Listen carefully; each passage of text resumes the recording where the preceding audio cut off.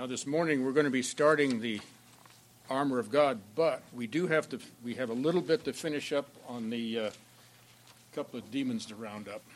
Okay, so if you find them today, yeah, we've had that conversation where it's interesting how some people bind Satan, and then the question is, well, why'd you ever turn him loose if you had him? But anyway, it's one thing too in our study. Remember, Satan is not omnipresent. He's not everywhere at once. That's one of those attributes that only belongs to God. Okay, so I thought we spent about 30 minutes talking about the Nephilim. They took off with your chicken.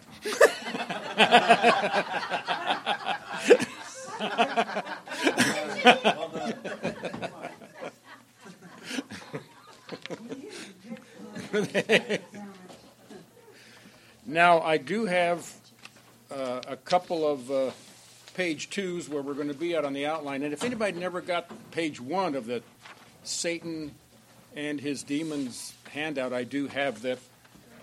We'll take care of that, whoever wants them.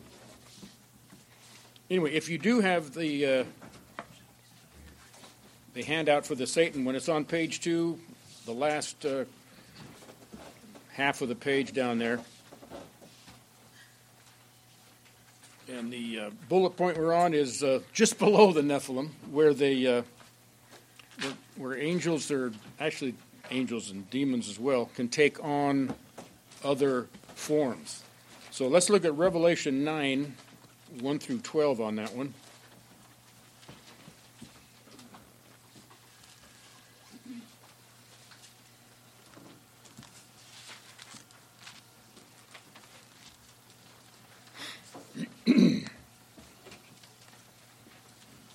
And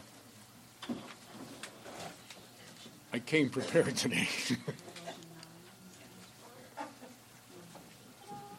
It lives.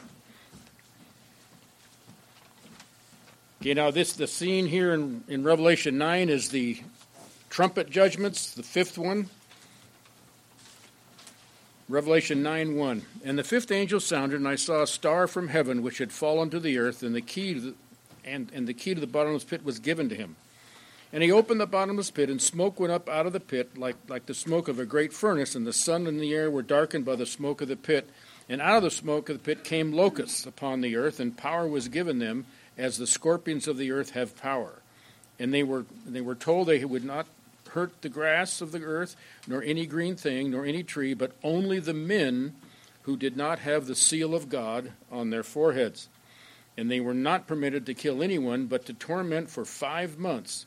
And their torment was like the torment of a scorpion when it stings a man. And in those days men will seek death and will not find it. And they will long to die, and death flees to them. That's a bad sting. And the appearance of the locusts was like horses prepared for battle, and on their heads as it were crowns like gold, and their faces were like the faces of men. And they had hair like the hair of women, and their teeth were like the teeth of lions. And they had breastplates like the breastplates of iron, and the sound of their wings was like the sound of chariots, and many horses rushing to battle. And they have tails like scorpions, and stings in their tails, and their power to hurt men for 5 months. They have as a king over them the angel of the abyss. His name in Hebrew is Abaddon. In Greek, its name is Apollyon. The first woe is past. Behold, 2 woes are still after these. Now, a lot of people say, well, these are, and they try to come up with all kinds of modern-day weaponry. But 2 things we need to look at. First of all, these things came up out of the pit, and their leader was Apollyon, Abaddon, otherwise known as Satan. Okay? So there we have it. And these demons, now, my personal belief on this is that these are those very demons that were incarcerated, if you will, back in the days of Noah, when they left their first estate.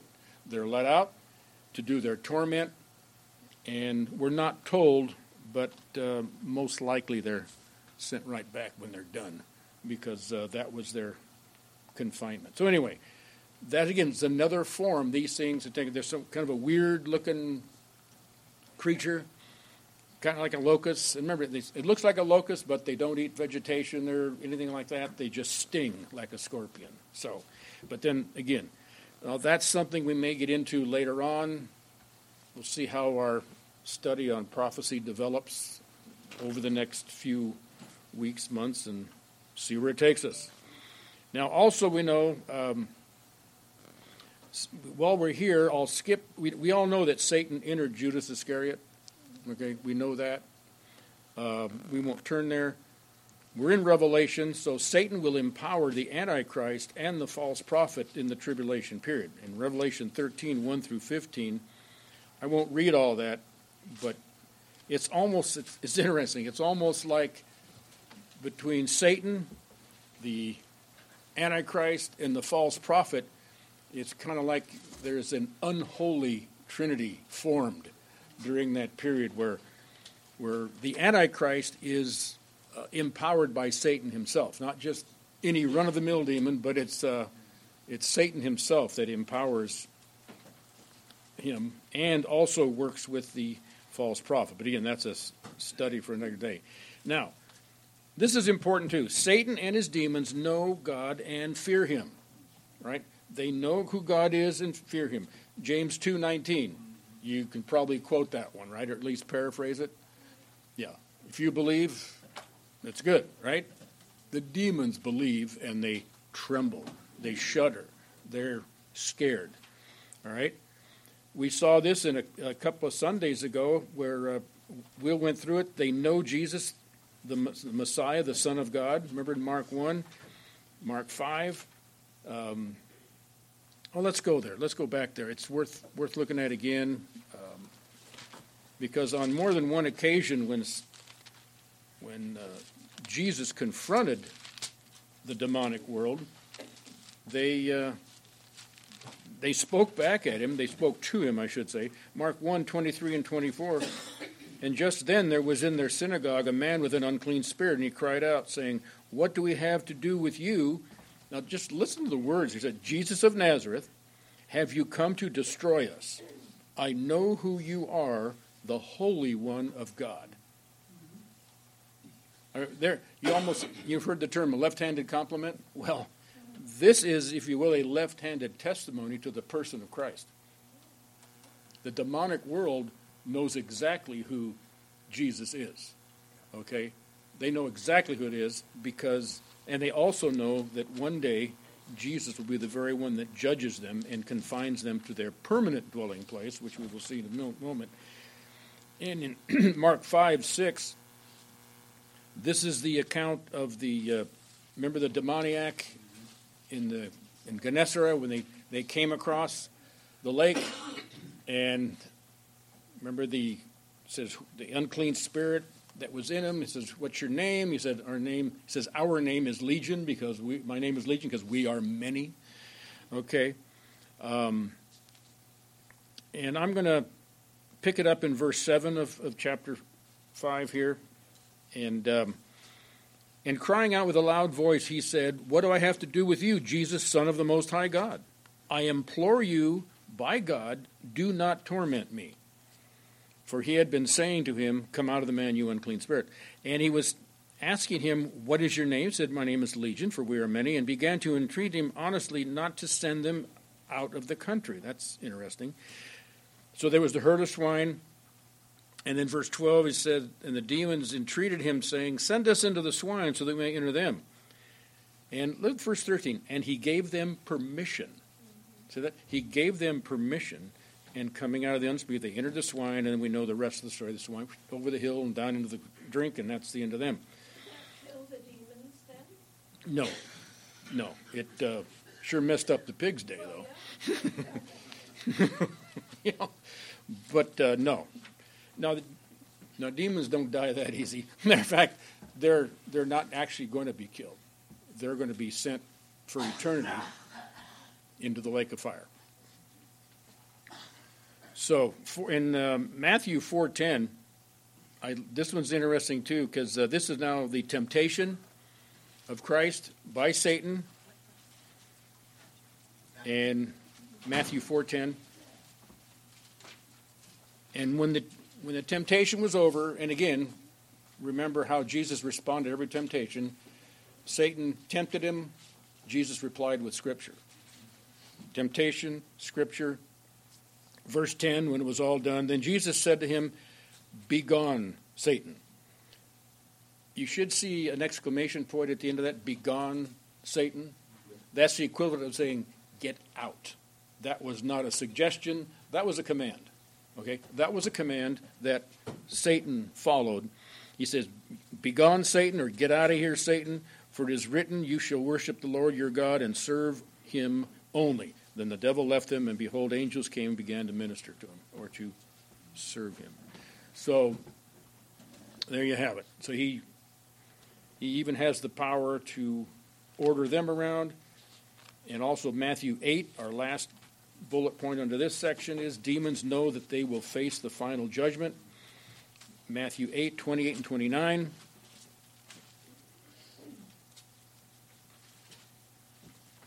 And here we are back to the same group in the Gadarenes. Here's our old pal Legion again. Okay. And when they had come to the other side of the county, the Gadarenes, two men were with them. Mark and Luke give this discussion as if there's one, but there was actually two. And he said, "Well, isn't that Scripture's wrong, got to throw away Scripture." No. Often what you're going to have is when you have one speaking, primarily, the one that identified himself as "We are Legion," you go with the one guy. But there's actually two men running around there. You think life up in that area isn't bad enough. There's two of these guys running around. And so anyway, don't let stuff like that bother you. There is a logical, plausible explanation for these things. And that's this one. Two men who were demon-possessed met him, and they were coming out of the tombs, and they exceedingly violent. No one could pass by the road. And behold, they cried out, saying, "What do we have to do with you, Son of God? Have you come to torment us before our time?" Okay, now there was a distant herd and all that. Again, I guess I didn't need to put that one in there. But what I thought was interesting is if you drop all the way down, the reaction to unbelievers about his power. Look at verse 34.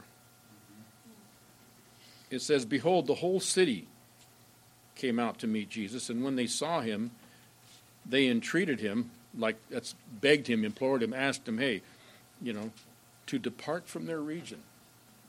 Interesting. You would think that they'd be happy that these two guys are no longer harassing people on that road, right? But I find that interesting, I guess. But what that kind of, there's a old phrase, I don't know, that where if you talk about people having so much power or authority, it's kind of scary. Jesus' power was kind of scary to unbelievers. Think about somebody that had that kind of power over demons, then one might think, "Gee whiz, what did that guy do to me?" But because of their unbelief, that kind of power just scared them and asked them, "Just please go."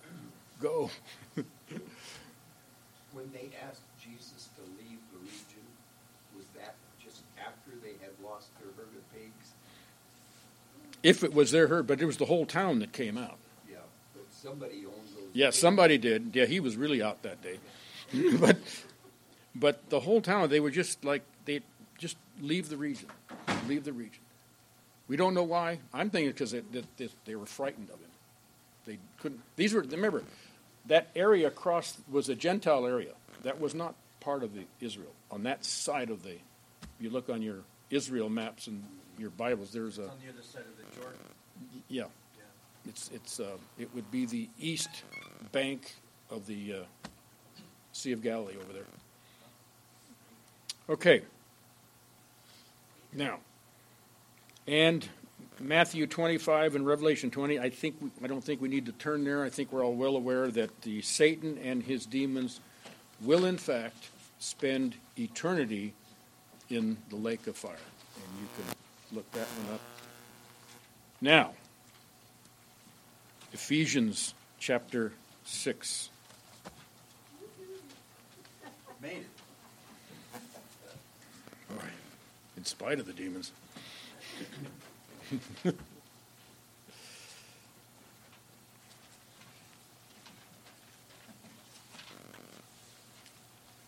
We'll be attempting Ephesians 6:10 through 13.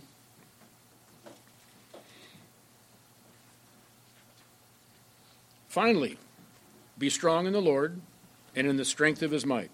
Put on the full armor of God, that you may be able to stand firm against the schemes of the devil. For our struggle is not against flesh and blood, but against the rulers, against the powers, against the world forces of the darkness, against the spiritual forces of wickedness in the heavenlies. Therefore, take up the full armor of God, that you may be able to resist in the evil day, and having done everything, to stand firm. Okay, finally, that word finally draws attention to the importance of Paul's the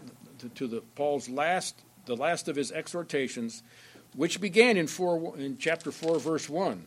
Okay, I'm going to just pop back there real quick, where it says, I therefore, and again the therefore then is moving us beyond and tying us back to what was said in the first 3 chapters, actually, where he was teaching us doctrine, where we came from, about the church, our place in the church, and now based upon that information, he says, I therefore, the prisoner of the Lord, entreat you to walk in a manner worthy of the calling with which you have been called, with all humility and gentleness, with patience, showing forbearance to one another in love, being diligent to preserve the unity of the Spirit in the bond of peace. And then we just move through this whole section. He gives us one exhortation after another of things that we need to do and look out for. And then we get to, we look through the family relationships, and now we get to verse 10, where he says, finally, be strong in the Lord. Now, that word be strong literally could be translated be strengthened. Now, this is a present imperative, and we know what that means, right? It's something that's to be done on a continuous basis. Just don't stop being strengthened. Keep being strengthened. And this whole section is going to tell us how we pull that off. We've already had some discussion on that, some very important discussion on it, which we're going to refer to in a minute. Be strong, but not just strong, but in the Lord and in the strength of his might. In other words, not in your own flesh. This is not something we can do, we can bring up in and of ourselves. Our strength has to come from the Lord. Now, how do we do that? Well, number one, being that we're in the Lord, we must continue to draw of his power, not ours.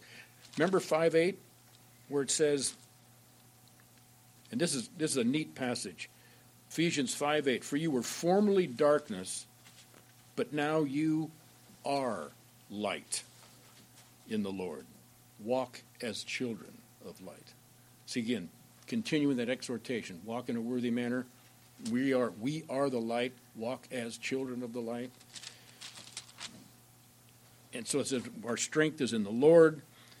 Now let's compare that with Ephesians 5:18.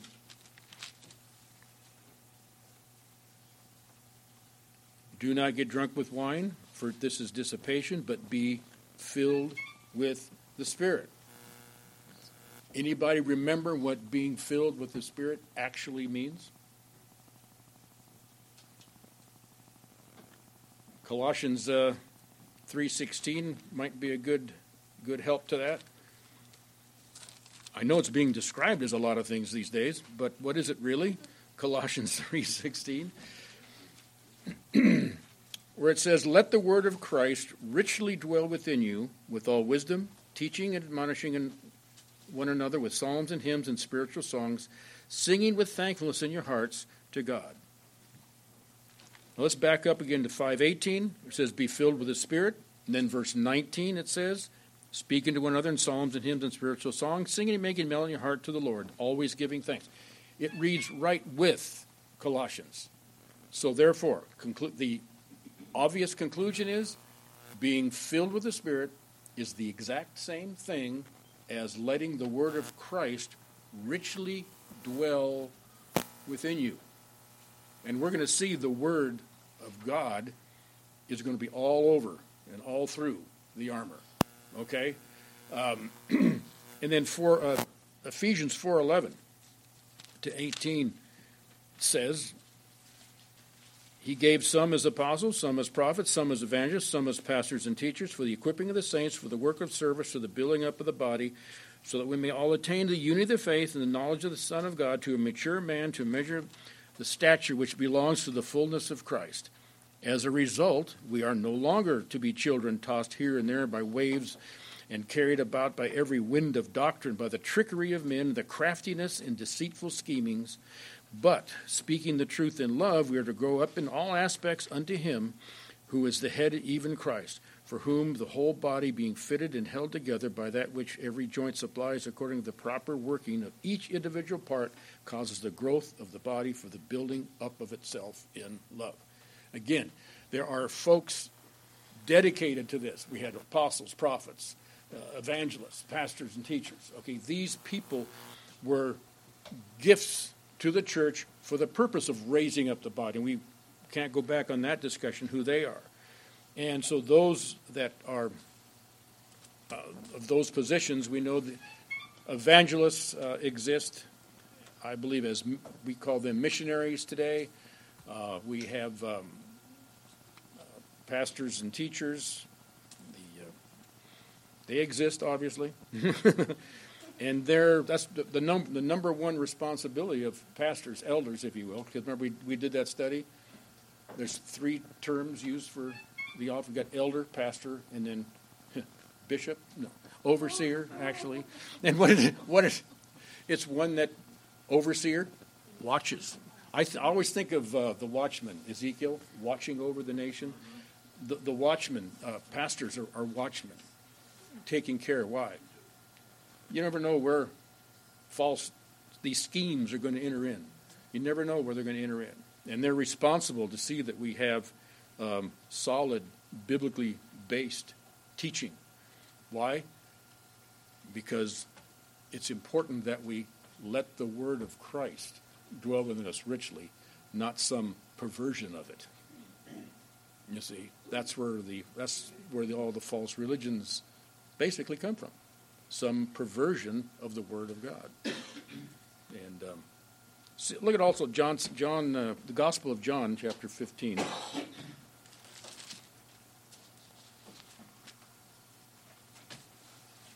I believe another metaphor for the church. We've got the body of Christ as a metaphor of the church. We have the building, the temple, a metaphor of the church. Here we have the vine and the branches. This is part of that upper room discourse just prior to the crucifixion. Jesus says to the 11 at this point, I am the true vine, and my Father is the vine dresser. Every branch in me that does not bear fruit, he has taken away, and every branch that bears fruit, he prunes, that it may bear fruit. Sometimes that means you lose the chicken out of your sandwich. That's the pruning. That's trials. Okay? You are already clean because of the word which I have spoken to you. That's the key to understanding this passage. Talking to the 11, you are already clean because of the word I have spoken to you. All right? So this applies to believers. Abide in me, and I in you. As the branch cannot bear fruit of itself unless it abides in the vine, so neither can you unless you abide in me. I am the vine, you are the branches. He who abides in me, and I in him, he bears much fruit. For apart from me, you can do nothing. That's what was being spoken of. We must do things in his power, strengthened in his might, not ours. See. Verse 6, if anyone does not abide in me, he is thrown away, and there's a branch dried up, and gather them and cast them into the fire, and they are burnt up. Okay. If you abide in me, and my words abide in you, ask whatever you wish, and it shall be done for you. By this is my Father glorified, that you bear much fruit and prove to be my disciples. Just as the Father has loved me, I have also loved you. Abide in my love. If you keep my commandments, you will abide in my love, just as I have kept my Father's commandments and abide in his love. These things I have spoken to you, that my joy may be in you, and that your joy may be made full. So again, if we are going to be successful in our Christian life, we must keep stuck, connected to the vine. Okay? Keep drawing from his strength. We're drawing from his strength, which comes through his word. Okay? It all ties together. It all goes together. I mean, the consistent message throughout the New Testament is just that. It's very consistent. His word is king when it comes to doing what we need to do and acting how we need to act. And, truth versus error. Again, remember the analogy of counterfeit currency? They're trained by getting to know everything there is to know about the real currency, so they can spot a phony bill. So that's basically what we need to do. Just learn the word to the point that false doctrines just they show themselves up. It's like, well, wait a minute. You ever had those situations? You hear something and it's like, wait a minute, this does not sound right. That's the word saying, time out here. There's something not right. See, it's going to ring. Truth will ring true. It will. And error will clunk. Okay? Little theological term there. I love that the next section, starting in verse 12, is talking about abiding in, and then he kind of goes into a commandment of what we should be doing. So it's like a manifestation of what's in your heart is coming out and serving the Lord and loving others. And I think that's a great, indication of, how you serve or how you serve or what your actions are, and how you love those around you, particularly your enemies, really does show that consistent love for the Lord, because we can't do that on our own at all. Yeah. We would hate, and we would fight, and we would whatever. Yeah, the fleshly reaction is, yeah. Yeah. So I love that he follows that up with, this is what should happen, this is what you should do. Yeah. And again, that's a consistent theme throughout the New Testament as well. I mean, we saw it through, the church, love one another, which that love, that agape love, which means be totally committed to each other. Okay? Ephesians 4 with 13. Building each other up and so on until we all reach that unity in the faith. Yeah. Because we're in different. We're all in different, stages of development in our sanctification process, right? Three parts to this salvation, right? Justification at the conversion, we're made right before God. Sanctification, beginning at that very point and moving us, and as we live our life, if we are truly believers, we will see marked improvement from where we began to as we climb. Yeah, there's going to be ups and downs, kind of like the Dow chart, a lot of downs. But anyway, ups and downs as we move through life. But overall, it's going to be an overall increase in spiritual growth. Okay? And then that final phase is the glorification phase, when we get our new glorified body and we're living in the eternal state. Okay? So, and that's it. Again, we're in that sanctification process. It is a process. That's why it's good to be happy and and it's like sometimes I think, you ever been in some churches look like grumpy people? I don't know, you ever been in one of those? It's like everybody was baptized in lemon juice or something, I don't know. But but anyway. Yeah. Okay. And do you think we need to? Yes, we need to proceed. All right. Verse 11 of chapter 6. Put on the full armor of God that you may be able to stand firm against the schemes of the devil. Well, we spent a few weeks looking at the devil and his cohorts. Put on is an aorist imperative. Well, why did I even say that? Because it's kind of important. Which implies put it on and keep it on. Aorist is a point, speaks of a point action, something that happens in a point of time. An imperative is a command. So you put the two together. It says, hey, put this armor on with the strong implication and keep it on. Remember, the analogy is to a soldier's armor, okay? And we're going to see as we go through, but I'm going to jump ahead a little bit just to let you know the battle we are in never stops. It's ongoing.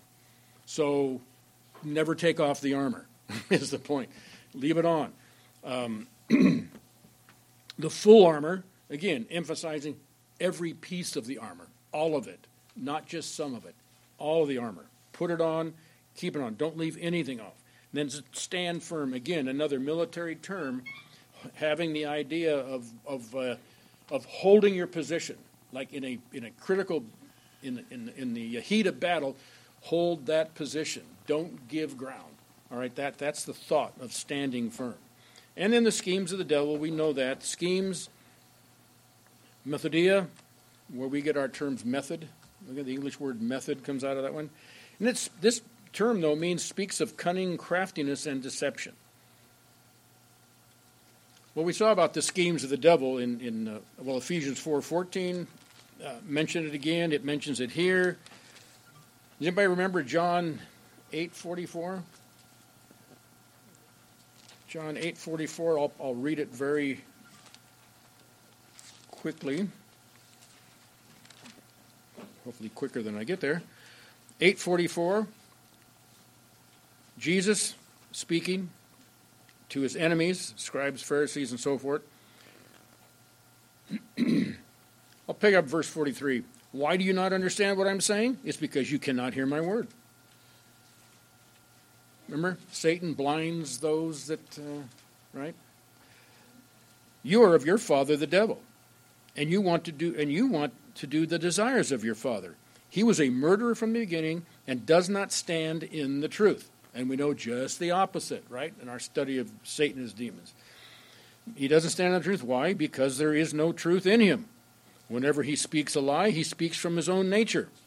For he is a liar and the father of lies. And and I put the thing, I don't think we have to go back to my another little supplement, that is, remember Eve? In Genesis 3, 1 through 6. And we know who that serpent really was, don't we? And see, he worked that cunning craftiness on her and just faked her right out of her socks. Well, of course, she wasn't wearing any socks, but if she had them on, she'd have been faked right out of them. Okay? So that's just got her right there. Now the devil. And we know the devil, we're not going to turn there, but I just put he's the god of this world, the rule of this world. And don't forget what like Peter reminds us in 1 Peter 5:8, he is our adversary. Okay? He is our adversary. He is the enemy within this realm of the spiritual forces. Now, verses 12 through 13, it says, for our struggle is not against flesh and blood, but against the rulers, against the powers, against the world forces of the darkness, against the spiritual forces of wickedness in the heavenly places.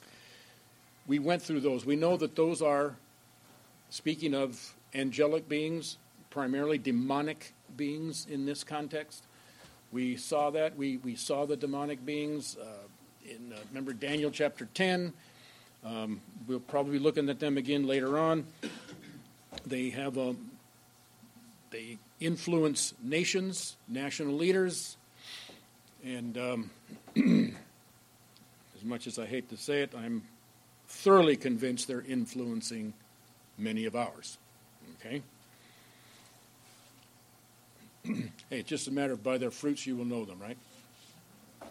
If they promote satanic things, what am I to assume? But they are being influenced by demonic forces. Okay. Everybody? Sadly. Yes. But that's the way the world's going to go. It's just going to, like Jesus said, it's just things are just going to keep going worse and worse and worse. Little spurts of betterness in isolated places. But overall, mankind is just going to keep degrading himself and failing. Okay, once again, it says our battle is not against flesh and blood. Again, reminding us that our battle is beyond humanity. Although we know that his deception does work through humans, okay? His human forces are out here promoting his false doctrines, false teachings, things that would weaken society, okay, under the guise of being good. That's what really amazes me about the extent of the error where they can make something so. Well, this whole abortion thing. If you don't know about it, you don't have a radio or a TV. But leaking the judicial opinion and the big foofara going about it, and then the reaction of the Senate Majority Leader was to put out a bill to make a law for all 50 states that abortion should be legalized at all the way up until the very day of birth. And they got 49 votes in favor. That shows you the depth of depravity in our country, in our nation. Yeah. Anyway.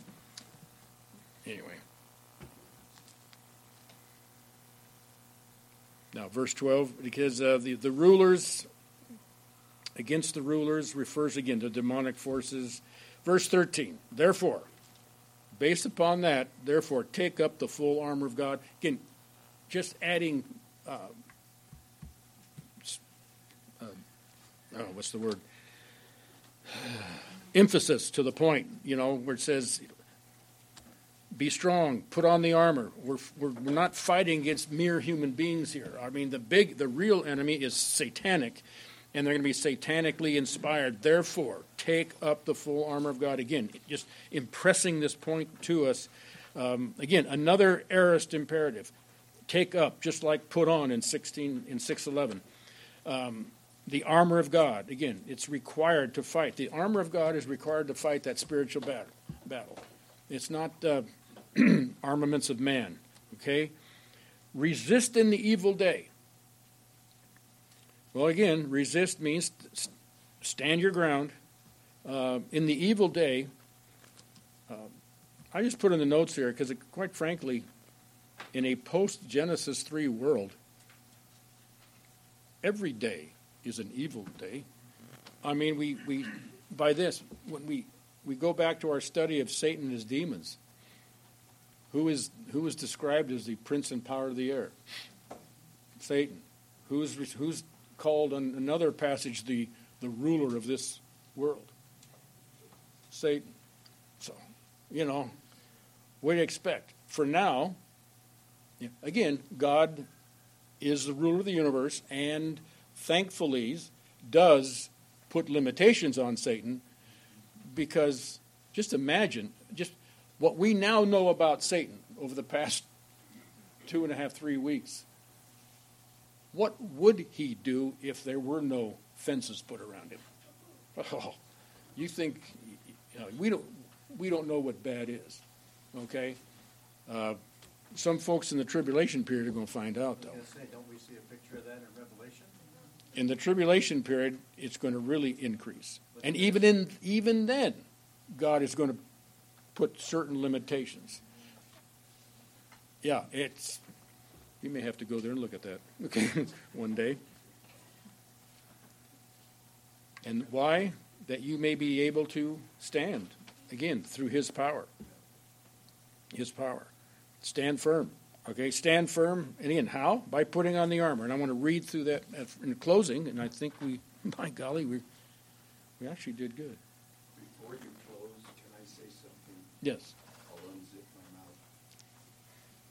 Our adversary is Satan, but Jesus is our advocate. Mm-hmm. And greater is Jesus than he that is in the world. That's right. So we have to keep on that full armor of God. Right. To have that protection. And that's how we tap that resource. Amen. And we know there's a lot of things that could be said, that, like, we know one thing, too.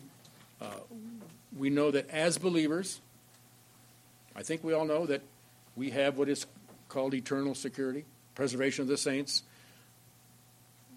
You know, I don't like this term necessarily, but once saved, always saved. It's a true statement. I don't care for the term because it kind of gives the idea to some folks that it's like a license to, oh, hey, you know, now I can do saved, now I can do anything I want. That's why I don't use that one much because of that. But but even in spite of that,